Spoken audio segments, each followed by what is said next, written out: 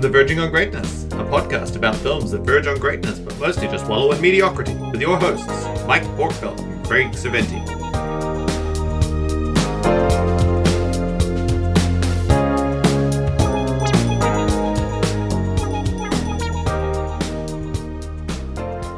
Hi. Hey, Welcome, everyone. loyal listener. This is a podcast called Verging on Greatness, where me, Mike, And me, Craig. talk about movies that just don't quite hit the mark. They're pretty good. They're almost there. They're kind of Yeah, there. what's wrong with that movie? Oh, though? maybe they Why didn't does quite it hit not- the mark at the Why time. does it not hit the mark quite right? Yeah. What is it getting wrong? What did it get wrong, or what did it get wrong at the time, as the case may be? Right. And today we're going to talk about Darkman. Darkman. No, Not Dakman. not Darkman. 90s New Zealand weed superhero. Got some Dak, bro? No, I do not have some Dak.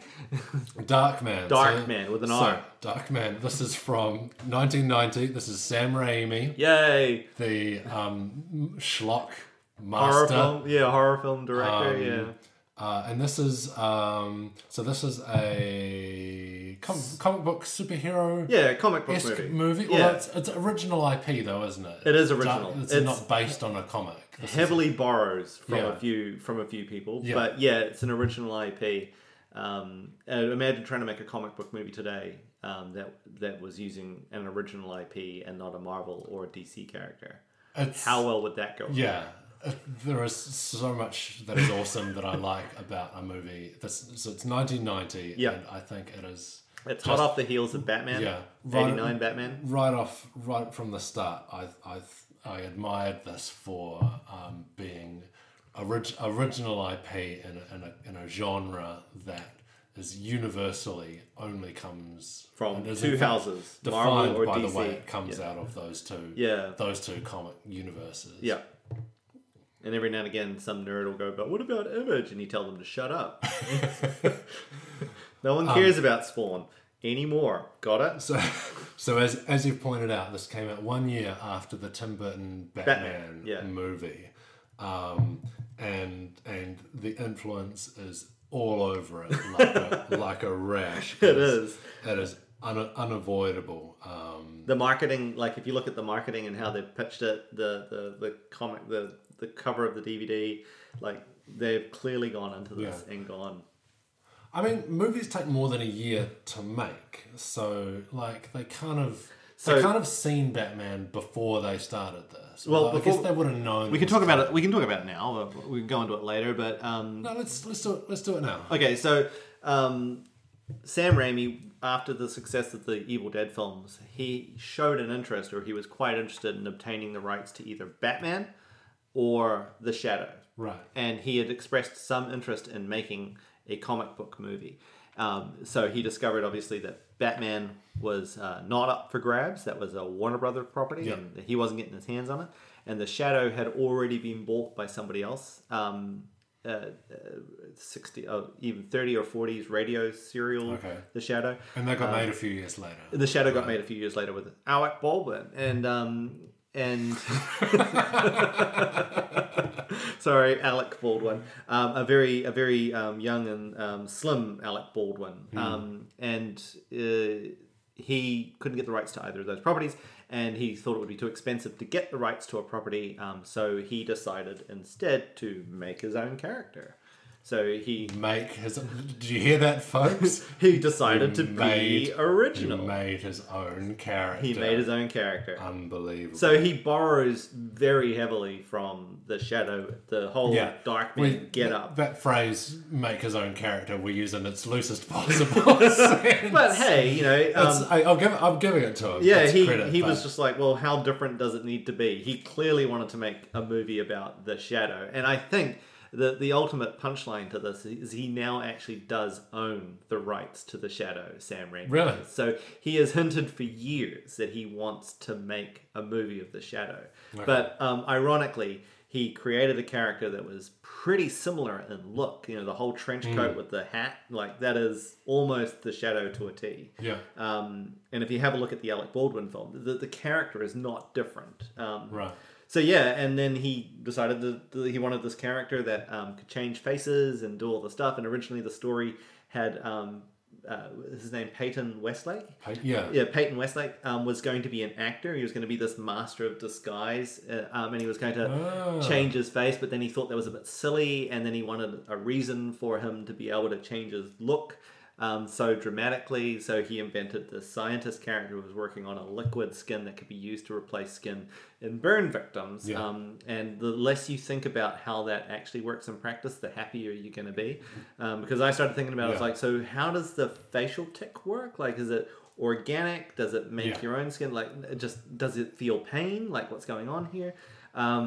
And so they went through a lot of drafts. Yeah, right? they did, and they got help at one point, uncredited, by the Coen brothers, Joe and Ethan Coen. And this film has, I think, 5 credited screenwriters. So it's got Sam and his brother Ivan, who is a doctor. Right. It's got Chuck Pfeiffer. Some guy, and he wrote a bunch of action films in the 80s, so some of the action scenes clearly come from that quadrant. And he also had another writer himself. 1, 2, 3, 4, 5. Yeah. There's 2 other people on there as well. A brother duo who wrote some stuff. A lot of work went into that. A lot of people had their different people. And apparently, according to the interwebs, Joe and Ethan Coen also helped with an uncredited rewrite. It actually comes out surprisingly coherent, strangely, for all of that. I blame Sam Raimi. Yeah. That man's of singular focus, I tell you. And it's I gotta say, I mean, so the concept is, like you said, he's a skin doctor. Yeah, he's a scientist. A scientist, and his big project is this liquid skin. And he Peyton, he gets caught up. His partner, actually, Frances McDormand. Yep. And Peyton, we should say, is played by Liam Neeson. All 6'3" of them. Yeah. And so they in one of his first starring roles. Yeah. More on them later. But so he's a scientist, and his partner is she's like a lawyer. I think she's a district attorney. She's like a crime fighter in her own right. Yeah. And so she's about to bust these criminals, and shady land dealing. She's busting some shady land deals with some corporate property developers and some city planners, and a really nasty figure called Robert Durant, who she knows is dirty as fuck, and she's got some evidence to prove that some bigwig developer is doing dirty dealing with Robert Durant, and that she with a memorandum that she's found. Yeah, she goes there with what's the memorandum called? Is it the Belisarius memorandum? Who came up with that line? It's so that's got to be a reference to somebody, right? So, like some producer is called Belisarius or something. The Belisarius memorandum comes up a lot. I love it. It's so good. So she goes and confronts this property dealer about this, played by Colin Friels, Australia's own. And so she tells him she's got evidence, but she hasn't brought it with her, and so he sends his thugs around to collect her house, which and they live above the lab. They live above the lab, or the lab is above where they live. One or the other. So they go to Peyton's lab, and they destroy it, and they kill Peyton's assistant, and they blow up the lab, and Peyton gets burnt to a crisp. Not before they beat the snot out of him and torture him, and dunk him in acid and burn his hands. It's quite vicious. I mean, I'd forgotten. Every time I watch this, it's pretty brutal. Yeah. And it's important to note that I think this was, at least in the UK and New Zealand, released as an R18 film. Yeah, I believe that. There's the language is pretty clean. I don't think. There's a couple F-bombs here and there. I don't think there's any. There's at least 2 fucks. Yeah. I give at least 2 fucks. I give at least this many fucks. 2 of them. So So that happens. That's kind of the first act, and so he gets blown up, and he goes flying out of the building into the harbour, and he kind of drags himself out of the water, and his body's kind of wrecked and mangled. But he manages to salvage enough of the equipment from the lab. He's he's taken to the hospital. No, you're right. I'm skipping a step. His body gets found and he gets taken to hospital. And because he's got no ID, and because he clearly has no insurance, they just figure the best thing to do with him is medical experimentation. Yeah. So they test a new, like a burns. Yeah, where they sever kind of his thing nerves. on him. is the thing they give. But it makes him and that doctor's makes him played by Jenny Agutter. For those of you who don't know, she's or for you, do you know who Jenny Agutter is? I do not. She was the main protagonist in Logan's Run and Right. In An American Werewolf in London, American Werewolf in London, and so she's horror film royalty, sci-fi horror royalty, and they have a bunch of other other cameos behind the doctor masks. Yeah, freaking John Landis is one of the doctors. You know, so Sam Raimi and those guys love putting other directors in their films. So there's this kind of exposition scene where she explains this procedure that they've done, and for some reason it makes him super strong. Well, it just means he gets these huge adrenaline rushes and it runs unchecked. So he's immune to pain. So he doesn't. That's right. He can't feel physical pain, and his body compensates by amping up everything. And it's important to note that at this point you can't see his face. He's just got this. Yeah, he's wrapped in bandages. He looks like he's in a mask of his own. So real superhero origins here, where they're explaining why he's got a costume and why he's wearing it.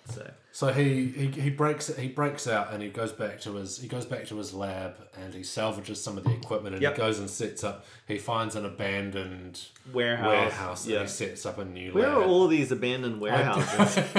And why aren't everywhere you need one, apparently? Well, I don't know why. Like, in the context of this film, like, he just wanders into some warehouse that still has power, and he can turn on the power and get the party started. Why go to all that trouble with shady land deals and whatnot when there's just warehouses lying around on the waterfront, just waiting to be inhabited? No need to kill people. Just go find an abandoned warehouse and set up your fancy building there. Yeah. But anyway. So the second act starts with him. He's in his new lab and he's trying to get his equipment working so that he can rebuild his face. Oh, and I think we've missed an important step here, which gives the guy his namesake. The skin he's making is good, but for whatever reason, it only lasts for 99 minutes in the light. Yeah. But in the dark, it lasts indefinitely. Yeah, that's right. So they've made some kind of a breakthrough. So he's on the cusp of something. And that's when the goons turn up and ruin everything. Hence the dark man. So he can make the skin and it will last, but it only lasts in the dark. Yeah. The light kills it. Yeah. So he sets about trying to make a new face for himself, but he only has you need to have a photo. Yeah, he needs a photo of himself. Computer system to work from, and he's only the only photo that he's got is kind of damaged. Yeah, and so he needs to set the computer to run for a little while working this out. But in the meantime, he starts getting some revenge, fooling around with what other faces he can create, and it becomes this. So the second act becomes this revenge story where he starts seeking out these goons. Yeah, one at a time, and setting them off against each other. In a kind of Count of Monte Cristo way. Yeah. I was going to say, like... Finding ways to take their place and to fuck them up. Yep. And which he does to some great effect, because although it's never really explained in the film, not only does Liam Neeson have the scientific means to impersonate anybody he wants, he can somehow or other put on and shed weight with... Hollywood levels of ability. This guy puts Christian Bale to shame with the amount of weight he can put on and lose for any given moment. And not only that, make himself significantly shorter, because that first guy he knocks off, the muscle guy with the tattoo of the knife in his head, that guy is going to be at least a lot shorter than Liam Neeson. At least a foot shorter than Liam Neeson, and he's just like being him at breakfast. It's hilarious. So he has a real... but he also kills Ted Raimi. So the first person he kills is the guy who kills it in the subway, in the bobbing him up. Yeah, that's Ted Raimi. He pushes his head up. Yeah. from through a manhole, going onto a street, so his head gets knocked off, but crushed by a truck. That's Ted Raimi. That's the brother to the director, who's in all of Sam Raimi's films. But Sam Raimi, that guy is not above nepotism, man. Yeah. The only person who's worse is Ron Howard, if you ask me. He's always putting his dopey brother in his movies. What was I going to say? Oh, the relationship between... probably as good a time as any to talk about it. I'm just taking us off track. But the relationship between Ted Raimi and Robert Durant is very interesting in this film. So there's clearly some implied... So who's Robert Durant? Robert Durant is the big bad, played by Larry Drake. He's the finger guy. He's the one chopping off. He's the finger guy. Yeah, he's truly creepy in this film. The bad guy is... Not only is he, as Craig says, a truly creepy actor, his thing is that he's got a cigarette cutter, a cigar cutter. Yeah, and he likes to cut off people's fingers and take them as trophies. Yeah, and there's a scene showing him with his collection of finger trophies. It's really creepy. But he has a very interesting and implied relationship with Ted Raimi in this film. There's this whole awkward... Man, that completely passed me by. Oh, there's a scene at a party where they're at a party and so first it happens when they kill the assistant. And so Ted Raimi, so the assistant's got a plastic bag over his head. Yeah. And it's this guy, it's an awful scene, and Ted Raimi's standing there with a gold-plated pistol, and he shoots him through the head. Yeah. Larry Drake comes over and he's like, "Oh, you got him good. You drilled him right through the head, just like I told you." And there's this weird sort of fatherly I thought it was kind of a mentorship. Yeah, but then there's a scene later at a party where they're there and they're having a drink, and it's it doesn't read like mentorship. That reads like something else. Yeah, I'm looking at that going, "Wow, are they implying? Surely they're not." Oh, I guess they are. Yep, Larry, the Robert Durant character is just gay. He's got a toy boy. Yeah. Okay. Yeah, it's just weird. That's how I read it. All right. But yeah, it's a very odd relationship. Okay. You're right. That was off track, but amazing nonetheless. I loved the ride. You're welcome. When I go off the reservation, I go off the reservation. So Peyton. He obviously enjoys revenge, but he struggles with it a bit because he's a scientist and he's a moral guy, and I don't think he's that pleased about what he's become. About becoming a monster. Yeah. And then around the midpoint of the film, he manages, the computer finally manages to complete his own face, puts his own face on, and then he attempts to rekindle his relationship with Frances McDormand's Julie, who has been mourning him. Yep. And he meets her at his grave. Mm. And they strike their thing up again, but of course he can never be with her outdoors for more than 90 minutes or his skin starts falling off. Yeah. And so he invents this whole thing he's in a halfway house and he has to keep going back for treatment. Yeah. He'll be finished soon. He's just got some stuff to do and so that's kind of fraught with challenges as well. And then second half of the second act kind of plays that stuff out. There's a really good scene at the carnival. At the carnival, where he loses the plot. He's trying to win her the pink elephant. Yeah. At a carnival, and he knocks the thing down, and the carny won't give him the toy because he was over the line. Yeah. Yeah. And he starts losing his shit, and it's really you really get a sense of how far on the edge this guy is, who was so mild mannered. And gentle at the start, and they had such a nice thing at the start, and this guy's obviously having such a hard time physically and mentally holding it together. Yeah, barely holding it in there. Take the fucking elephant. If I ever meet Frances McDormand, that's going to be my first line. Hi, I'm Frances McDormand. Take the fucking elephant. Okay, she says as she walked away, and security dragged Craig from the building. so that stuff escalates, and his revenge plot escalates as well. Yep. As he goes out of his way, like he's not interested in. It's very Phantom of the Opera. He's clearly not interested in direct confrontation. That's clearly not his thing.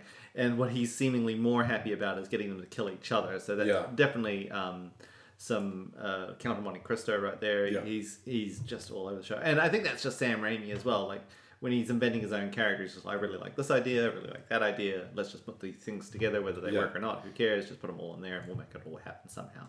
And you get a lot of really kind of classic body double gags with people playing some like the actors play him playing their characters. Yeah. And so they get to do a lot of that really good. It's classic, like it's switcheroo, body switcheroo.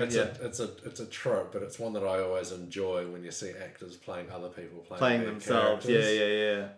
So you get to do a lot of that great stuff. And at one point, obviously, he meets the real guy while he's playing that same guy. And you got the thug with the gun on them both. Which one do I shoot? Yeah, I just like that scene when with Larry Drake and he's in the Chinese restaurant and the guy's like, I don't have the money for you, and I'm sure you'll understand, and it's been tough times, and you know I haven't been paid, so you don't get paid. Right. And he calmly. So this is meant to be Peyton Westlake playing Robert Durant. Yeah. So he's managed to work out how to say a few things as Robert Durant because he's recorded his voice and he's been practicing his voice. So he does a perfect imitation of Robert Durant. And there's a scene where he pulls out the cigar and he goes to cut some of the cigar. He ends up cutting a very small chunk of cigar and sticks this tiny little chunk of cigar in his mouth and goes on about, by the time I finish this cigar, the money will be on the table or you'll be dead. It's so good. Larry Drake is amazing. Yeah. And because I think I saw this movie pretty close to when it came out. I would have been in my early teens. Yeah. Or 12 or something like that. And I remember Larry Drake was on a TV show called LA Law. Right. And he was this kind of he played this slow character, like a lovable, not all quite there guy. Simpleton, yeah. I don't know what he wasn't playing with a full deck of cards. He had a mental age of like a 9-year-old or something like that. And to see him in this after seeing him in LA Law was quite jarring for a 12-year-old Craig. Yeah. So in the what's the bad guy's name again? Robert Durant. Durant. Yeah. So Durant, he manages to trace him back to the lab through Julie, through Frances McDormand's character. Frances McDormand is almost immediately after Peyton Westlake's death is being wooed by the rich asshole Colin Friel's character. I forget his name right now. Yeah. So almost immediately he is being wooed by Louis Strack. And she's hanging around with him, and he's like the only thing to get over grief is dance. It relieves the tension or whatever. And it's like he's being all suave and smooth and. She ends up at his office, and he just happens to have the memorandum that was supposedly destroyed in the apartment in a briefcase just lying out on his desk. And completely empty desk. Completely empty desk. Nothing else there except an open briefcase and the one document. So how did it get from a blown up building to here? And I think somehow from there he puts it together. I think she tells him that Peyton's still alive. Yeah. And then he puts it all together and he goes, I know. And then Robert Durant turns up. And it's really no surprise, which is a bit of a shame because he could have been a surprise bad guy. Like, he's the real big bad. And we all assume it's Robert Durant. But no, almost from the get-go, he's identified as a bad guy. And Robert Durant is his goon. And so he says, oh, Peyton Peyton's still alive. You didn't do your job. He's still alive, and I don't like loose ends, and you need to sort this out. And they're like, well, how do we find him? And he says, well, you just have to follow her. She's going to take you to him. And then that's exactly what happens. She goes to the warehouse where he's hanging out, and the goons literally cut her off. And he's busy screaming Julie for the next couple of minutes. So Julie! Yeah, and that's all he does. And then the last act is as with any action movie, action. It's, fighting, killing. And some of it's pretty good. That whole bit with the helicopter was quite good, and the freeway chase, and him dangling off the bottom of the helicopter. Yeah. It's pretty compelling as far as action movie. As they go. There's a bit he picks off a couple more of the bad guys by pretending to be the bad guys. And then they're wearing. There's a mask on a mask. Mask on a mask. So yeah, a lot of really classic stuff in there.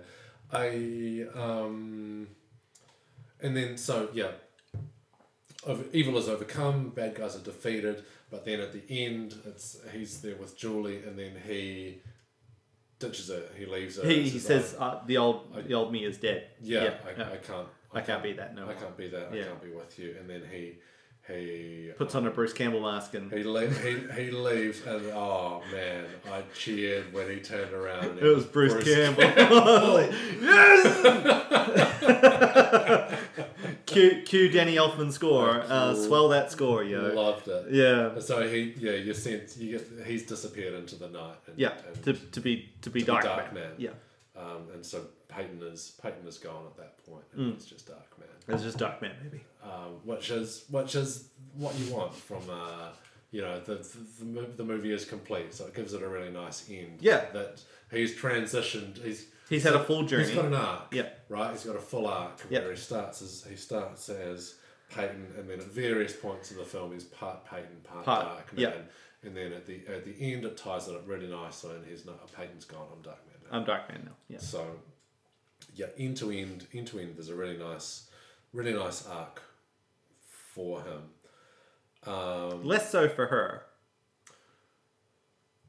because she's more or less like it suffers from like one of those things where it's like she's a strong woman.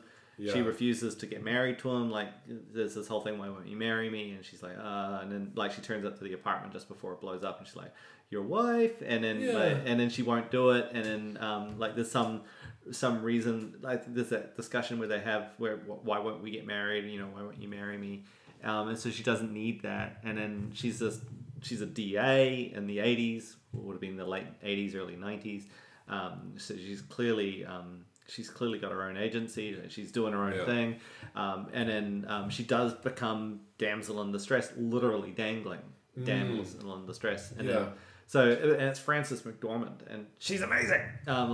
Two-time Academy Award winner Frances McDormand is in this movie as the love interest. Let's talk about the cast in this movie. The cast in this movie is fantastic. Phenomenal. Wall to wall, amazing. Just quality cast across the board. Just lightning struck. I think, and I think you're right. It's as much by it feels as much by accident as by design. Yeah, I don't think anyone was like, "Oh, we found this really hot Irish guy. He is amazing. We should cast him in everything." None of these people are really established. I don't think any of them are. Actors. I don't think there's a single actor in there. The most recognizable actor at that time in this movie would have been Larry Drake, because he was in the hottest TV show on television at the moment, LA Law. And everybody else was effectively a nobody. So I looked this up. So Fargo, which I don't know if Frances McDormand did anything really big before Fargo.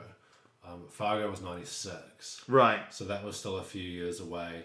What would Liam Neeson have done after I think this was pretty much his first thing out the gate. Liam Neeson was in the seminal classic Krull before this. So he was established his chops as a serious actor in the classic 80s film Krull. He's not the hero in Krull. No, he's not the hero in Krull. He's one of the guys in the background. It's like, oh fuck, there's Robbie Coltrane. Oh fuck, there's Liam Neeson. That's hilarious. So I don't know. He might have been doing before this looking at this, he was in High Spirits. So what after that? What would have been his big? So right before this, what would have made him an actor to look at in America probably would have been the Dirty Harry, the fifth Dirty Harry film. He's in that as Peter Swan. He's a director character in that, so that would have put him on the map as an American actor. But yeah, he's certainly a hardworking actor. He's in Miami Vice for an episode. He's in A Woman of Substance. He's in English stuff. Craig is reading this, by the way, off his phone. No, this is all off the... This is just off the dome. He's in Excalibur. Liam Neeson's about is what I'm trying to say. But yeah, no, this is his first leading role. Yeah. As far as I'm aware, I'm just confirming it now. Yeah, you see it. This was his first... I'm pretty sure this was his first, certainly Hollywood leading role. And he must have... Bruce Campbell must have been...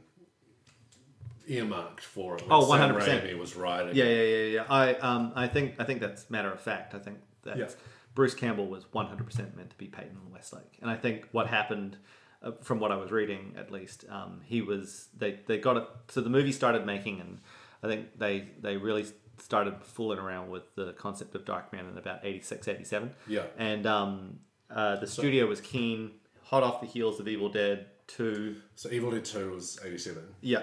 And so they're leading into this, and it's like, Bruce Campbell, you're going to be Peyton Westlake, which is, I can't imagine that version of this movie.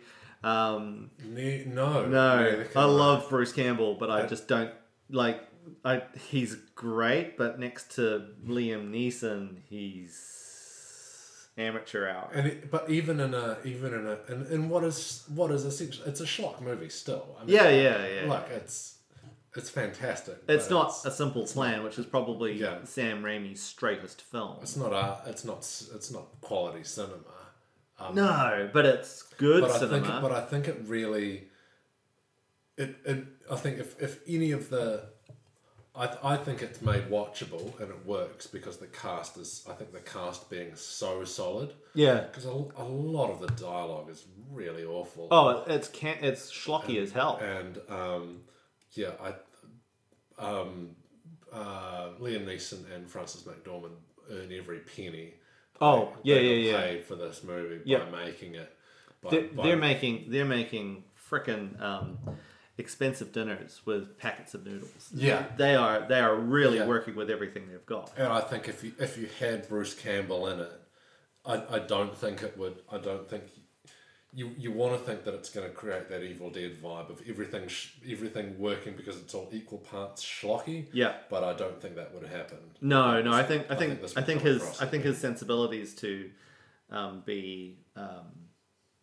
Just that B movie actor to be that larger than life character, to wink at the camera, I think, which works so well for the Evil Dead films, but I just not here. But there are a lot of other things in this movie that are done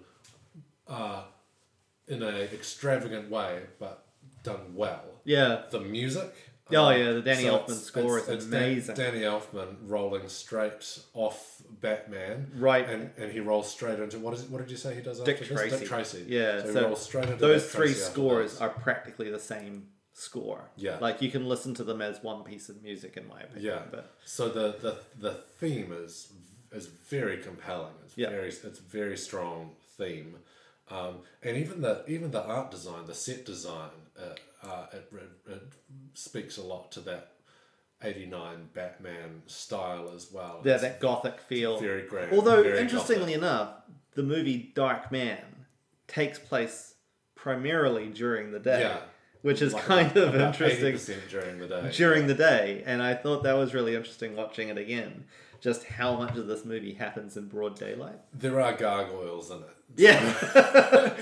Very Batman-esque though. That is such a Batman shot to see Batman on the top of the building with some gargoyles with the trench coat hanging like a cape. I mean, it's clear that Sam Raimi wanted to make a different movie and made the movie he could with the property he had. But for the money he had, the sets are really amazing. Yeah, it's well done. So the bad guys has the office. Yeah.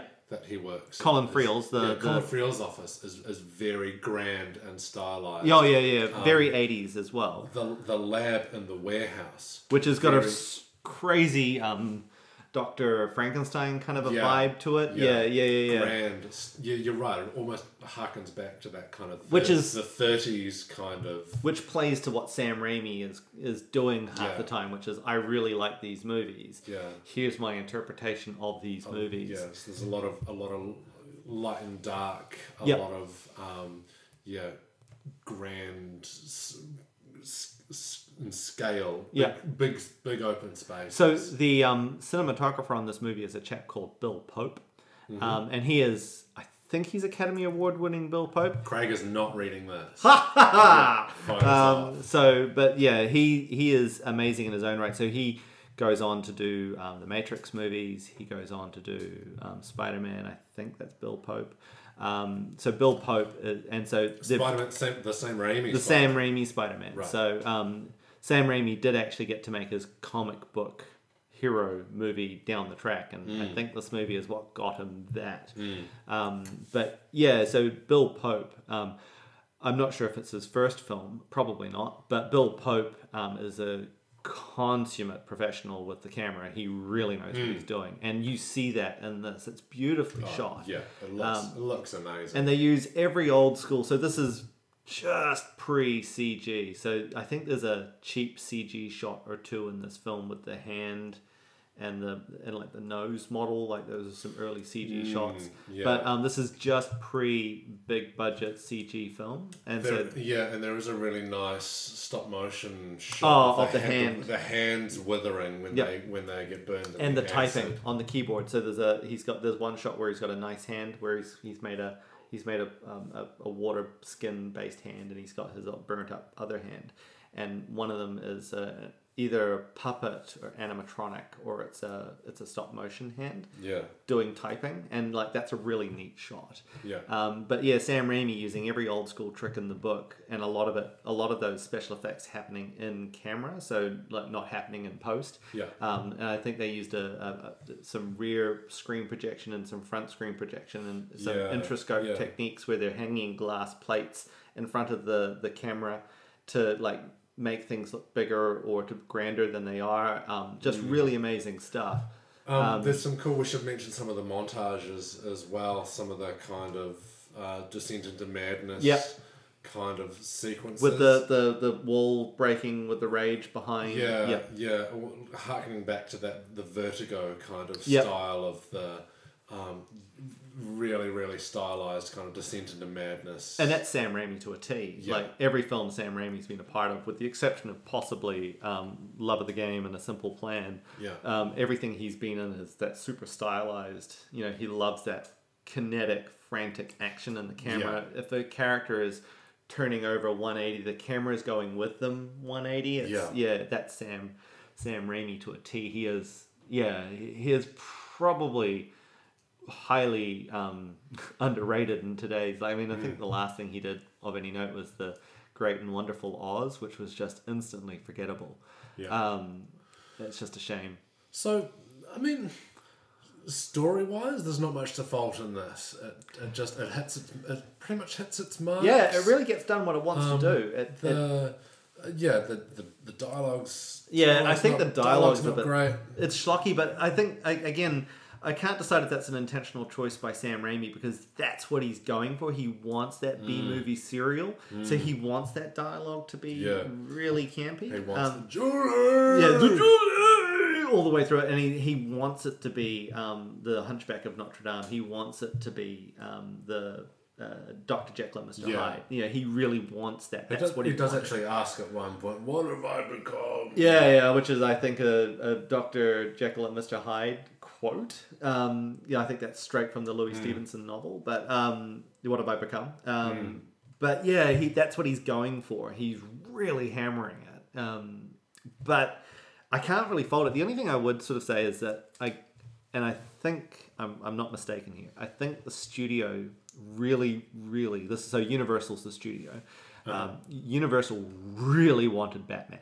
So Batman comes out in '89, makes all the money ever. It's a huge hit. And what they really want is that. And so I think Sam Raimi delivers a film which is more horror than it is action summer action film, which you can sell action figures with, which you can slap a video game on, which you can sell lunchboxes with the Darkman logo on. Yeah.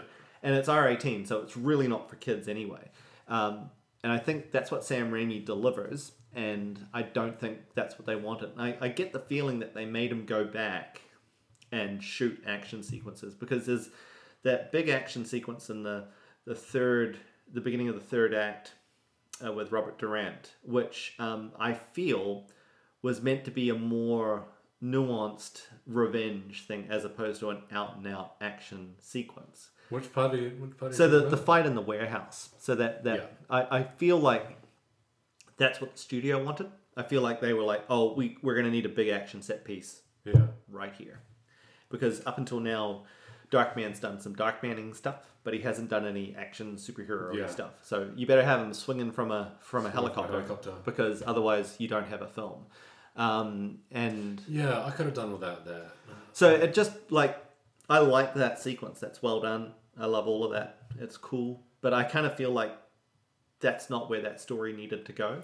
Yeah, and they jam in some gags in there that probably didn't need to be there. Some action hero beats, there's Robert Durant turns up with a grenade launcher, and I think Darkman literally mugs at the camera and goes, "You got to be fucking me. You got to be fucking with me." And then something else blows up, and that's like he's swinging from the helicopter and he smashes through a building and lands on a desk in a meeting. And they're all looking at him. Does he crack wise, or does he just fly back? No, he cracks wise. I can't remember. And then he gets pulled out the window again. What he says. Yeah, and then finally he manages to hook the helicopter to a truck and smashes it into an overpass. Yeah. And kills everyone, and he's cackling like a demon on this truck. This fireball behind him is happening. It's fantastic. It's so good. But I feel like that, compared to the rest of the film, that doesn't fit. That's not where this film was going. Yeah. I liked it. Don't get me wrong. It's more of it's almost that Terminator thing where Terminator's originally he's meant to be an infiltration unit. He's designed to look like a human so he can infiltrate, but the action imperative took over. And you need to have an action sequence where this thing becomes an unstoppable killing machine. And you need to have Arnold Schwarzenegger playing the Terminator, and you can't have what's the guy's name? He played Bishop in Alien. Oh, Lance Henriksen. You can't have Lance Henriksen. He's not an action star. And you can't have. Well, I think he was cast as the Terminator, and they booted him. They pulled him for Arnie because they wanted to have a big star. But the Terminator, the idea behind the Terminator is that he's an infiltration unit, and so it's kind of similar here with Darkman. You're right, for the entire second act, he's doing infiltration. Yeah.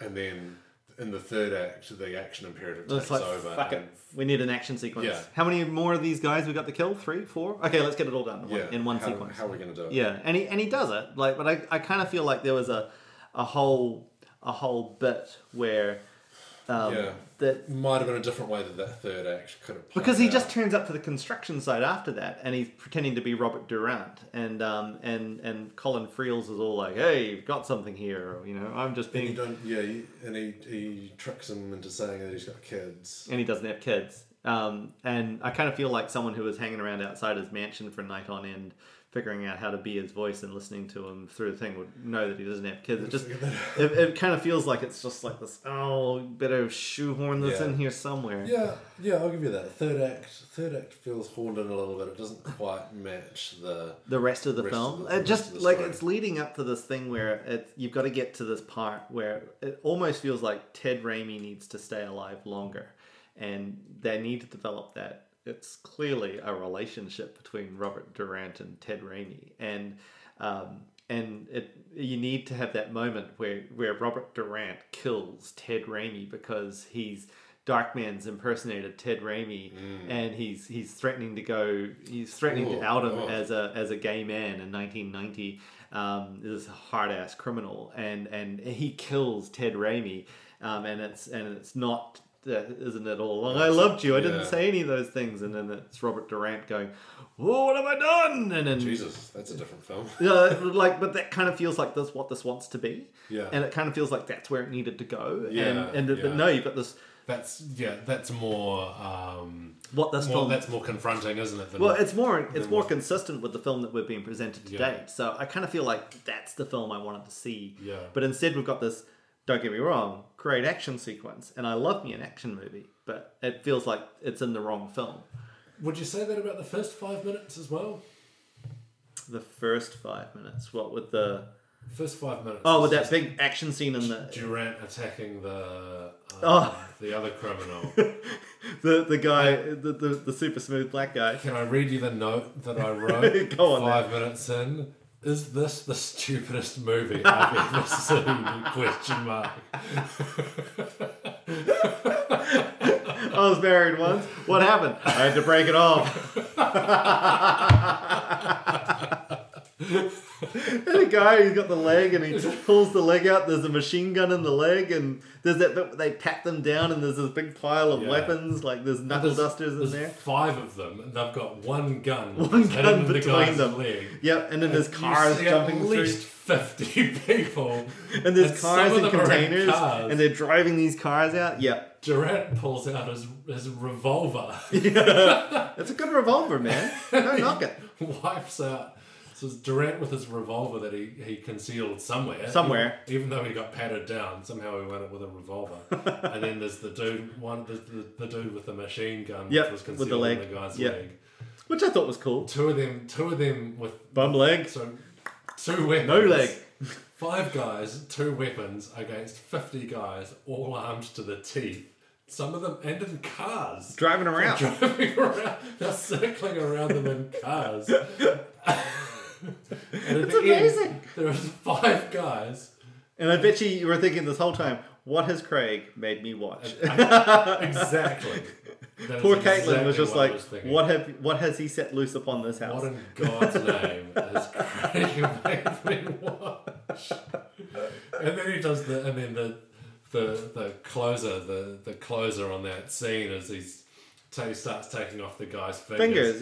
One at a time. I got 3 points to make. And he takes off 1 finger with each point. Yeah. 1.1, 0.2, and then 0.3. He takes off the 3rd finger and he's got... 0.3 is, I've got 7 more points. And at that point you're just like, yes, I'm invested in this film. Okay. I want more. This is going somewhere. I've got 7 more points. So good. And then a tight zoom on that guy's face, cuts to scream, and then title. There's the reaction so shot. That movie it's wall to wall class. So there's lots of issues with this film, but I think the execution of it, the final product, despite how the mess it was made to get there, is great. Oh, you hit it on the head. It 100% achieves everything it sets out to achieve. Yep. The things it fails to achieve, it didn't give a shit about. We ain't got time for that shit.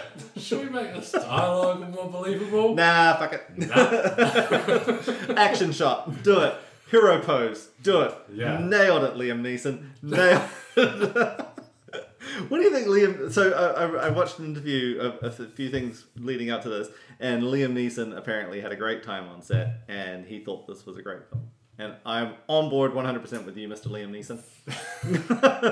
I wonder how 2-time Oscar winner Frances McDormand. 2-time Oscar winner. Feels about it. Frances McDormand. I don't know. I think she was just turning up for the paycheck, right? She's a working actress in Hollywood. She wasn't Kim Basinger. Yeah. Yeah, this is the 80s. Yeah, no one cares about her ability in the 80s, right? What was she doing in the 80s? What else was she doing? No, she didn't do much. She did Coen Brothers stuff. She did Blood Simple in 84, which is the first Coen Brothers film.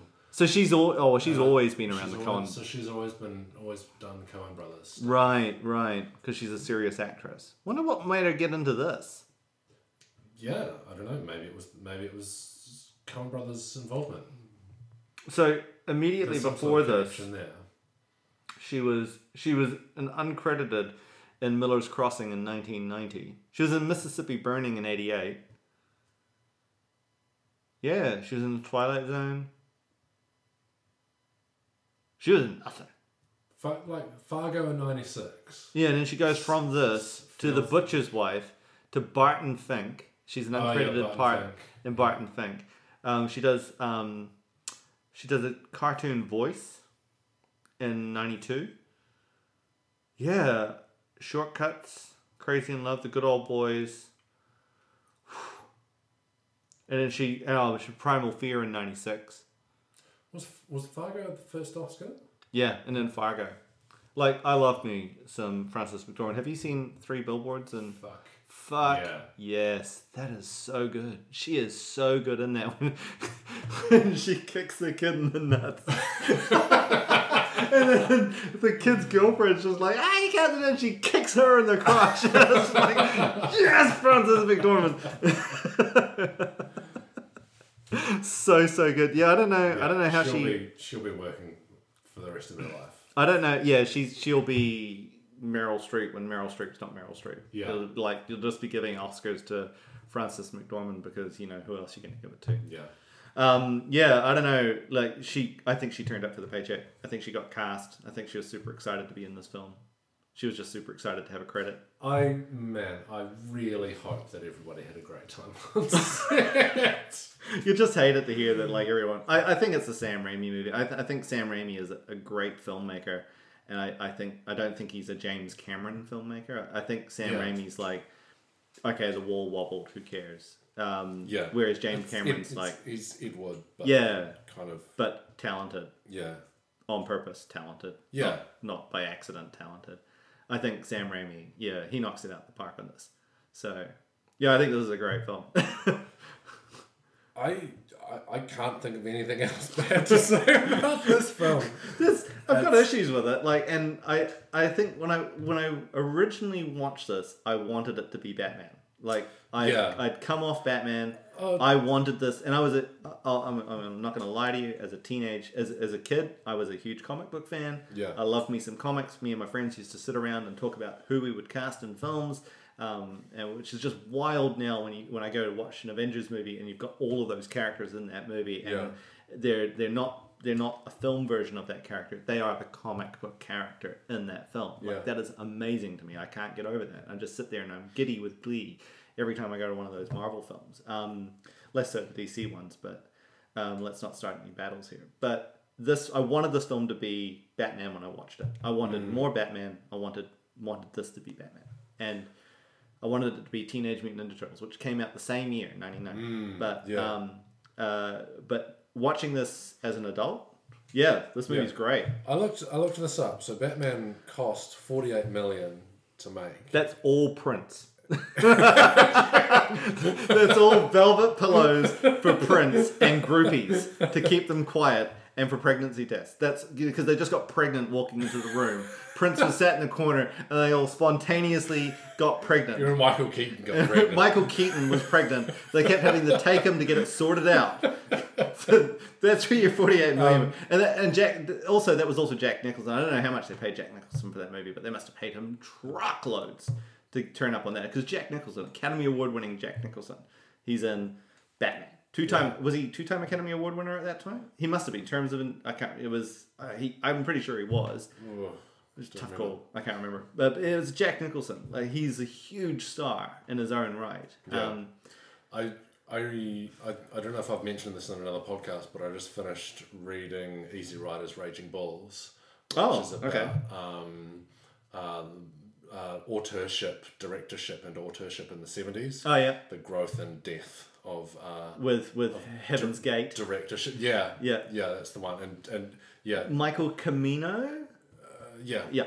And Jack Nicholson, he comes up in that a lot as someone who just from the moment he was an Easy Rider, he just had the star power and he could do whatever he wanted. He could do whatever he wanted. Yeah, and he pretty much did. Didn't he do the wasn't he partially responsible for the what's that? The American answer to the Beatles, the Monkees. There's a Monkees movie, and and Jack Nicholson was largely responsible, or was in part responsible for that film. Jeez, really? Yeah, like Jack Nicholson was just chilling with a mountain of coke, or whatever it was they were doing at that time, and he was just like, "Yeah, we'll make this movie, and you can be dandruff and hair," and that's how the movie opens. Yeah, Jack Nicholson, crazy guy. Yeah, what we're saying. Oh, budgets. So yeah, Batman $48 million. So Darkman was $16 million. So it was a third of the budget for Batman. Batman netted 400. Darkman netted 49. So that's a win for Universal. That's so it made a we're talking ton of money. We're talking 1990s money here. So 16 million. Does that include the marketing? Don't know. Okay, so you figure like this isn't now marketing where you can pretty much double whatever the budget is on marketing. Yeah. So I figure this is what 1990s and maybe another 10 million on top of that for marketing. And then they don't really care about international markets. If people go to it in China, they don't care. Yeah. So yeah, 50 million. That's a hit. They made their money back on this movie. They don't care. And I bet you this was in foreign territories where this missed the cinema, where this didn't fire in cinemas, or it didn't even make it to the cinemas. I bet you the thing cleaned up on VHS. I think this would have been a hot seller on VHS. This would have been off the shelves. They would have been renting this like wildfire. And they made. Did we mention they made sequels of this? Yeah, they made some straight to video. They tried to turn it into a TV series. So there was a pilot made, which you can find on YouTube, which is they recast Liam Neeson, because of course Liam Neeson's not doing the TV show. No. Larry Drake turns up for the TV show. Right. And they make two direct to VHS sequels. One's called The Return of Robert Durant, because apparently he survived the helicopter crash and was just in a coma. Yeah. And the second one's called Die Darkman Die. or for the Germans out there, The Darkman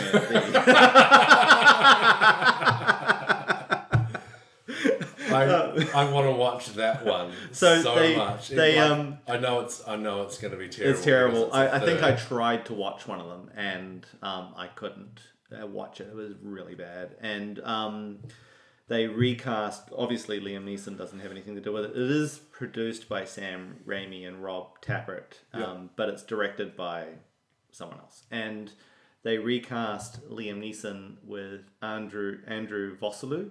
And if that name doesn't sound familiar, don't feel so bad. He's a South African actor who's best known for playing the mummy in the 90s mummy movies.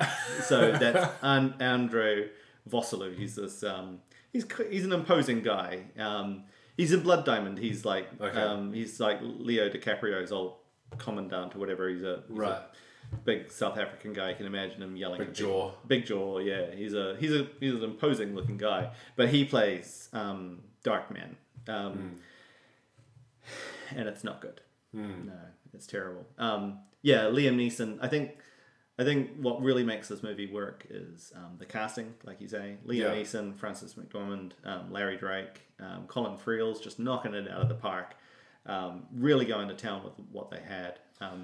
Really making gourmet dishes from 2-minute noodles. Yeah, I agree. It's just not the same. It's not the same movie if that dialogue is not being delivered in earnest by talented actors. Genuine talented actors. Yeah, people who would go on to define a generation of films. It really relies a lot on that. A lot on a tight script. And just on 91 minutes. Yeah, and as you'd say for a lot of Sam Raimi stuff, just a lot of love, a lot of passion. Clearly someone who knows what he's doing, and clearly someone with a vision, and it's an original property. And I mean, that's not something that you would be so proud of in 1990, like an original property in 1990. Yeah. But today, imagine that movie today. Like, try and. That movie's getting released on YouTube. Oh, 100%. That's a YouTube Red film or a Netflix film because no one's going to the cinema to see it. Yeah. And not only that, I don't think you'd get it out the door because somebody somewhere in DC or Marvel would be going, "Oh, that's copyright infringement." But I guess in 1990 people didn't care. But yeah, Marvel made a comic of it, and then later they a 3-part comic. And then later on, it was picked up by another crowd. I can't remember, but they actually did a Darkman versus the Evil Dead, or Darkman versus the Army of Darkness, where they team him up with Ashley J. Williams to fight the Army of Darkness. It's amazing. It's worth it. You should check it out. It was one of those comic companies that came along and were like, what's available and what's cheap, we'll buy it, and then we'll just turn it into whatever. And so yeah, it's a cult classic. But yeah, this I'm gonna call it.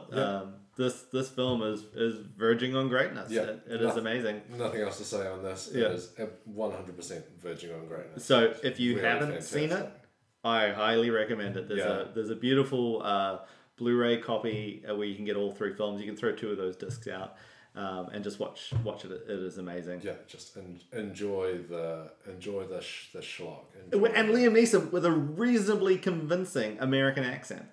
Yeah. Something he fails to do for the rest of his career is produce that same level of amazing American accent. Like watching him in anything else is like, that's an Irishman with an American accent.